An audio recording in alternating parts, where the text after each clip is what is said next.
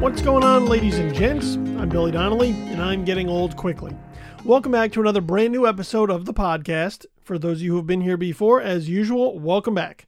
You know the rules, you know the drill, you know the lay of the land, you know what it is that we're here to do. But if this is your first time joining us, also welcome. Welcome aboard on our journey of self-discovery and self-reflection, of introspection and self-improvement. Basically, we try to put in the emotional work week in and week out to be better today than we were yesterday and to be better tomorrow than we were today.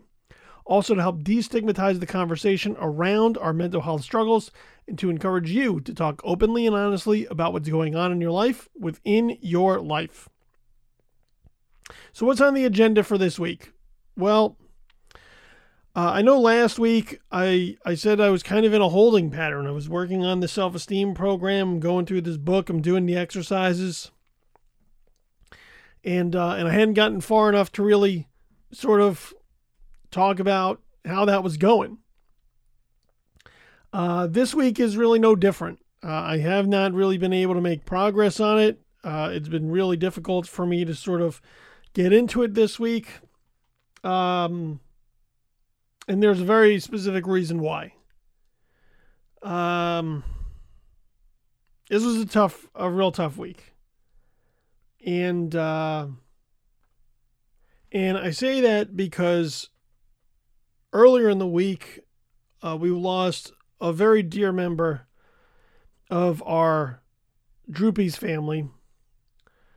And it was very sudden, and it was probably very unnecessary. And I've really just had a bit of difficulty this week really grasping the fact that this was all happening. To sort of cycle back to put some things in perspective, I know I talked about this a couple of times here on the podcast before about the importance of the Droopies to me. What the Droopies was a group of people that got together during the pandemic, randomly, a collection of complete and total strangers and sort of an island of misfit toys, so to speak, who organically found each other during a run of virtual piano bar shows that took place over Facebook Live during the height of the COVID-19 pandemic. There was obviously, lots of things were still shut down. There was a lot of fear and anxiety, especially in my house, particularly from me, about what the outside world was like. And, trying to keep everybody safe and not sick.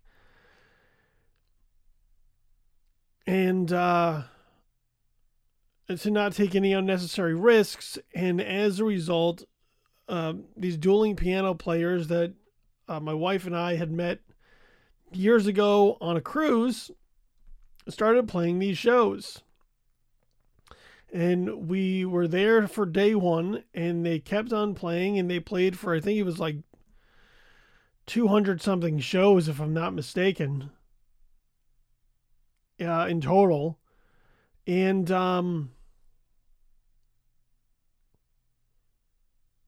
every night, this group of sort of regulars would come to the piano bar because we had nothing else to fucking do.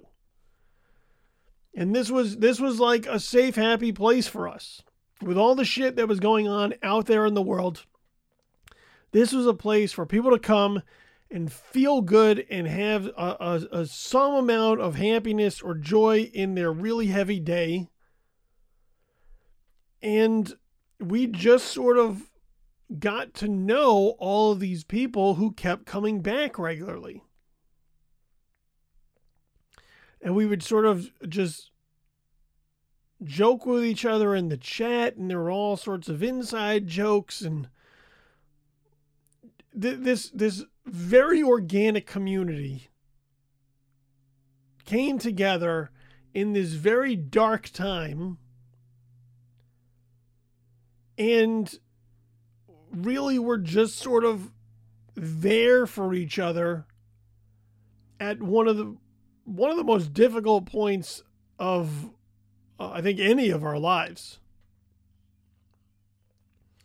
And when everything was wrapping up with Drew and Colleen, who were the players, when everything was sort of ramping up, we made this community, sort of this Facebook community for everybody to just sort of stay in touch and stay together and still communicate with one another and whatnot, because we had trauma bonded, I guess. We had all gone through this fucking thing. We got through it together and we made it through the other side. And when things started opening back up, the plan, as we talked about, was to get together in sort of this fucking pilgrimage to this real live piano bar. And the internet friends became actual real life friends. One of the women who was part of the group was a woman named Wendy. And Wendy lived in Des Moines, Iowa. And Wendy was an absolute champion for her local music scene. I loved going to see all sorts of local musicians playing their gigs, doing their sets. Sometimes would go see 2-3 performers a night just to go out and support them. Which was, I can't even imagine. I got a hard time getting on like one show a night. This lady was doing like 3. Multiple times a week. Like hardcore, die hard about this. And so when everything sort of shut down, I think that closed up for her. And she managed to somehow serendipitously, yes, make her way to this piano bar because she had seen the players play years ago when they came through Des Moines.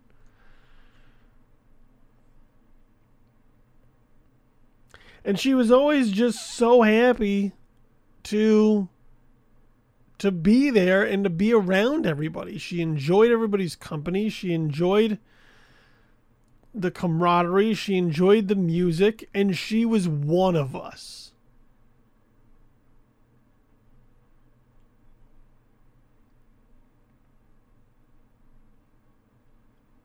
And she fucking hated Tom Waits, who Drew, the piano player, used to really, really love and respect. I mean, he still does. And he would play it. He sort of got us exposed to more and more Tom Waits, but she fucking hated Tom Waits. And that was one of the running jokes.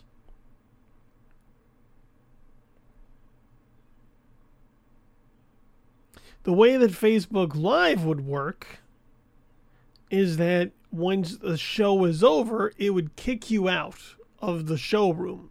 Like the show would be over and it was like, get the fuck out. There was no like lasting room or chat or anything that kept going. It was, this is done, get out. And our friends, the piano players, would do encores and all kinds of spontaneous, hilarious, weird shit after the shows, and we would always say, don't leave the show until Facebook kicks you out. You never know what's going to happen at the end of the show. Don't leave until Facebook kicks you out. And Wendy knew this because she was a regular. And yet constantly Wendy would leave early for whatever reason. It would miss something and then be sort of shocked that she missed it because she's like, I thought it was done. And we would say, that you're not supposed to leave before Facebook kicks you out. She'd say, I know. But for some reason I did it anyway. And that sort of became a running joke. I never actually got a chance to meet Wendy. The first time when we did the Droopies takeover up in the National Harbor in Maryland, and a heavy majority of people came out because it was the first time we were ever going to do this and gather and meet everybody. I think it was too late for her to make plans work with whatever her job was at the moment, or finances, or traveling, or whatever it was. And I remember that there were people, part of this group, once again, who had never met anybody, never met any of us, only knew of each other online as frozen image avatars, right, in a chat room, and then, maybe some DMs after the show and whatnot. And, I think we had a Zoom call or two along the way. But I think there were people who offered to swing through Des Moines because they were driving, and they would pick her up and they would take her and drive her. But it didn't happen. I think she had, I think she had some anxieties and some concerns about meeting complete and total strangers off of the internet, which is, it's warranted. It's not unfounded. But it didn't happen the first year. And then we did the sequel. We did Droopies Takeover Volume 2 the following year. And we couldn't get her there again.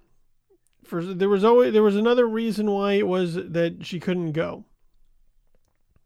For some reason, when it came to Wendy in terms of our gatherings, and I've talked to her a number of times. I didn't really get that deep into it with her, but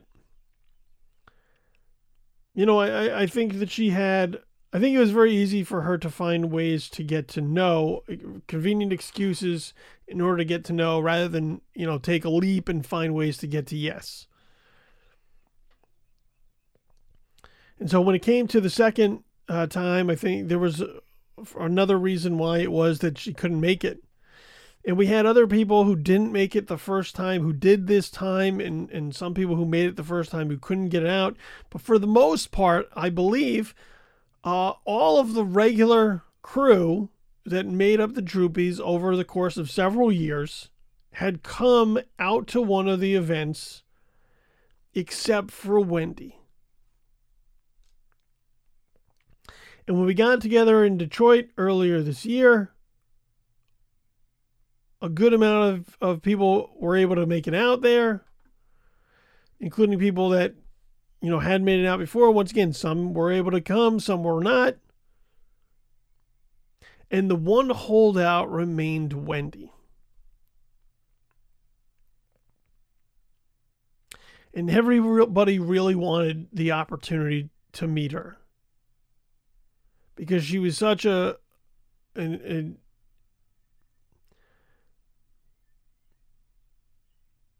she was such a memorable member of the group.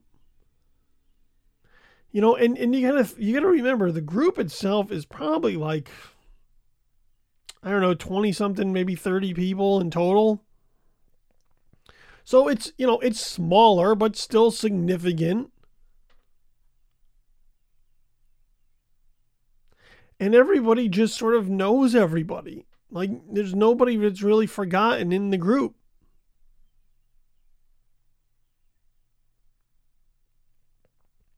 And so after we met earlier this year, I had stated that my mission was that the next time we got together for one of these Droopies gatherings, that the goal was to make sure that Wendy was there. That somehow, by hook or by crook, Wendy was going to be at the next Droopies one. She was the last remaining holdout, and we were going to get her there somehow.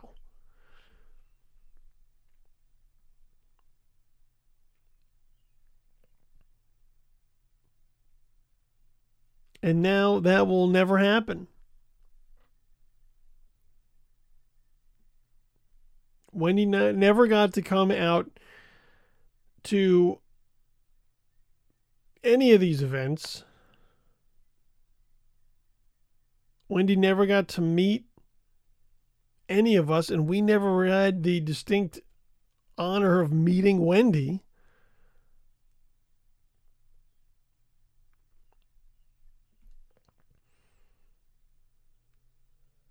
And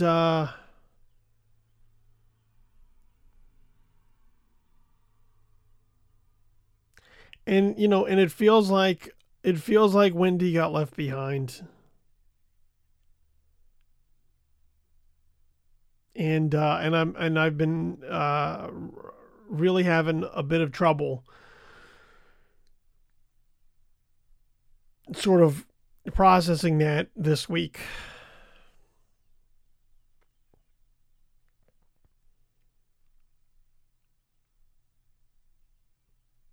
Wendy died last week. And she had been sick for a little bit. And I don't mean like sick. She had had some sort of issue with her leg. She got hurt or something along the way over the last month or so. And I know she talked to my wife pretty regularly about it. My wife's a medical professional, so was trying to, give whatever advice she could or try to coax her into going to get medical attention for it. And she was in excruciating pain,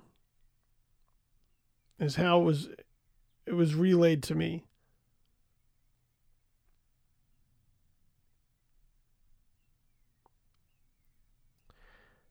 And I know that my wife told her to go to the hospital or to go to urgent care. The last few days before the end, she was extremely tired. She was feeling terrible. She could barely get up out of bed. Was sleeping a lot, just worn down. And she was supposed to start her new job in the days to come.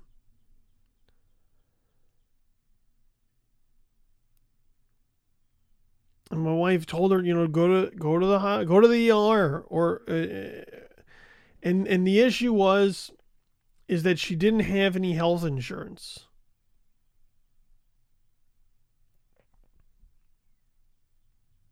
She had lost her job a couple of months ago. She had no income coming in as a result for those months, and as a result had no health insurance. It was waiting to start her new job because I believe her health insurance was supposed to kick in almost immediately. And once she started the new job and the health insurance kicked in, then she would go and get seen and get checked out and see what was going on.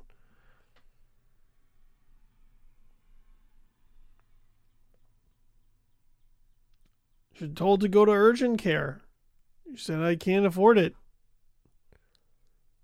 I'm already getting a break on not paying rent right now from my landlord because he knows that I lost my job, but he knows a new job's coming and he's cutting me a break. But she wouldn't go get seen.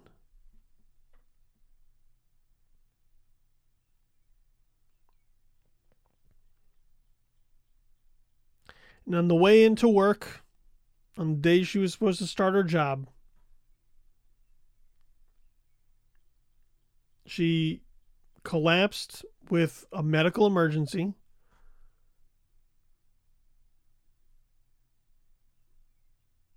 And never, to my knowledge, regained consciousness after that. We were told that that's what happened, that she had collapsed and was submitted to the ICU. She was in intensive care for a short bit.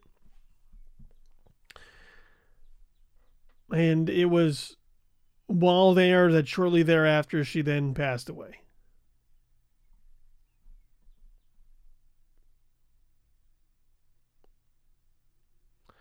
And I cannot.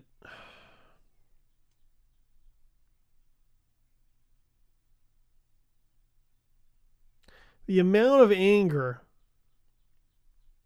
that I have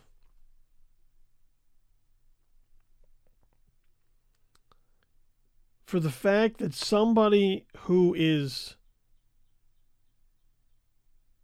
sick and in excruciating pain and clearly needs medical attention is afraid and worried to seek said necessary medical attention because they're worried about what the cost of it will do to them afterwards is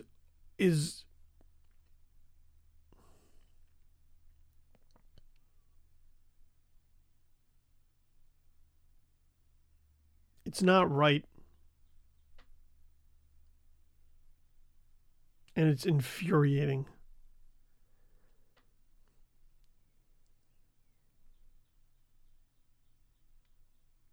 This woman who meant a lot to a lot of people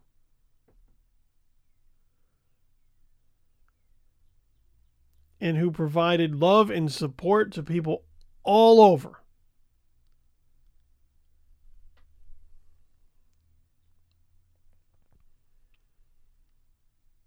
The system failed her.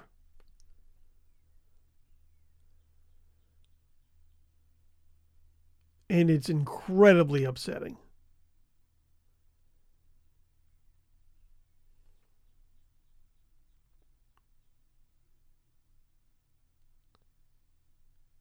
And it's,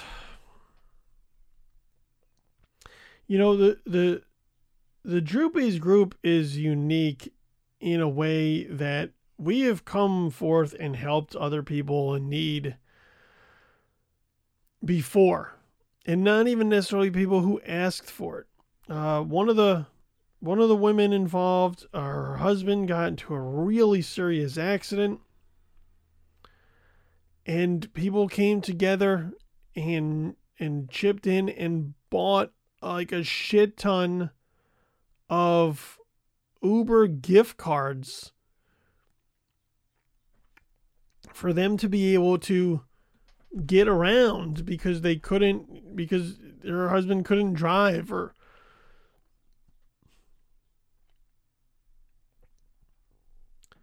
and here it's maddening because I know that the community would have absolutely come together for Wendy to help pay for some type of to help pay some of the bill just to get her seen. And she was very proud. She would never ask for help. And if offered help, she would, she didn't want it. And I had this conversation with somebody just the other day about it. There's this thing. People don't want to feel like they're accepting charity or a handout. They think it makes them weak or reliant or whatever. And,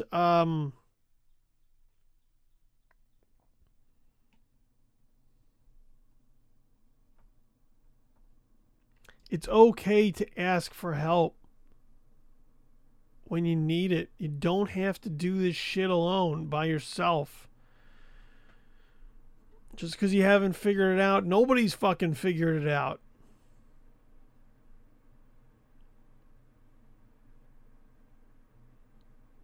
And if you need some help, don't be too proud to accept help that's offered, and don't be too proud to ask for help when you really fucking need it.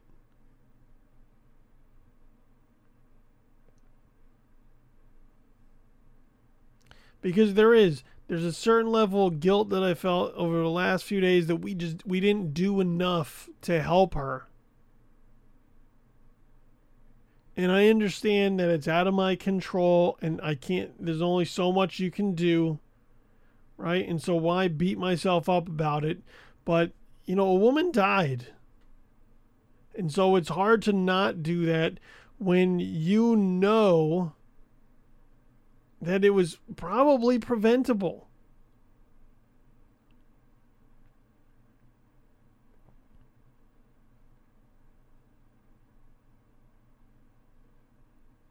I really would have liked to have met Wendy.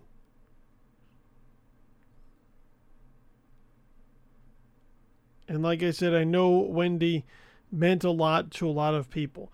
Seeing some of the people whose lives she clearly touched with her love and support for their musical journey, most specifically, has been absolutely incredible. And I wish that she was here to be able to see just how much that she meant to so many people. With her mere presence. She loved music. She loved friends.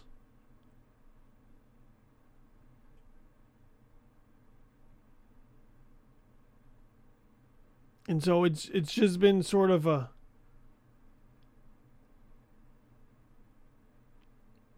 devastating week this week.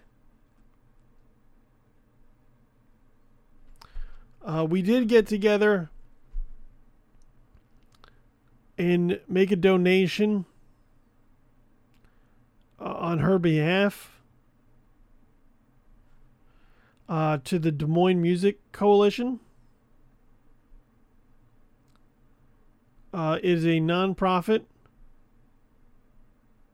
out of Des Moines, Iowa, that tries to build a stronger and more diverse community in Des Moines. So they support a lot of youth in receiving music experiences and education that they may not otherwise. Just support music in terms of the local scene. The local scene that Wendy so much loved and supported. And so, if anything that I've said over the course of this episode has hit you in any way, I would ask that you go to DesMoinesMC.com. That's for the Greater Des Moines Music Coalition. So DesMoinesMC.com. And make a donation for Wendy on her behalf and in her name. And that's it. That's where I'm going to leave the show this week.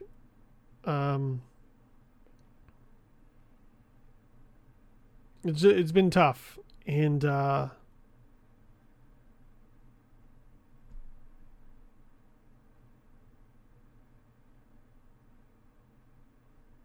I really wish Wendy would have had the opportunity to be at one of the things that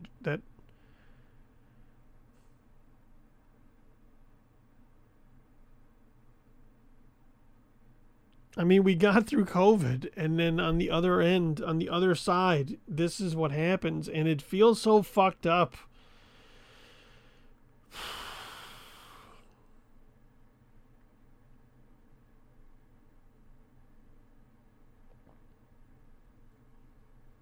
It feels like we should have protected her better, and, that she was one of us.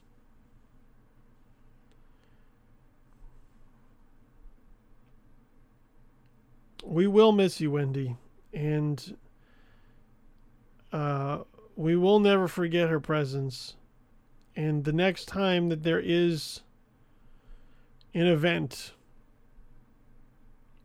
for all of us for this cause, whether in person or virtually, her absence will definitely be felt. And so I'm gonna end with a quote that I think sort of embodies who Wendy was and what Wendy was all about. And it's by Irving Berlin. And it says, "The song is ended, but the melody lingers on."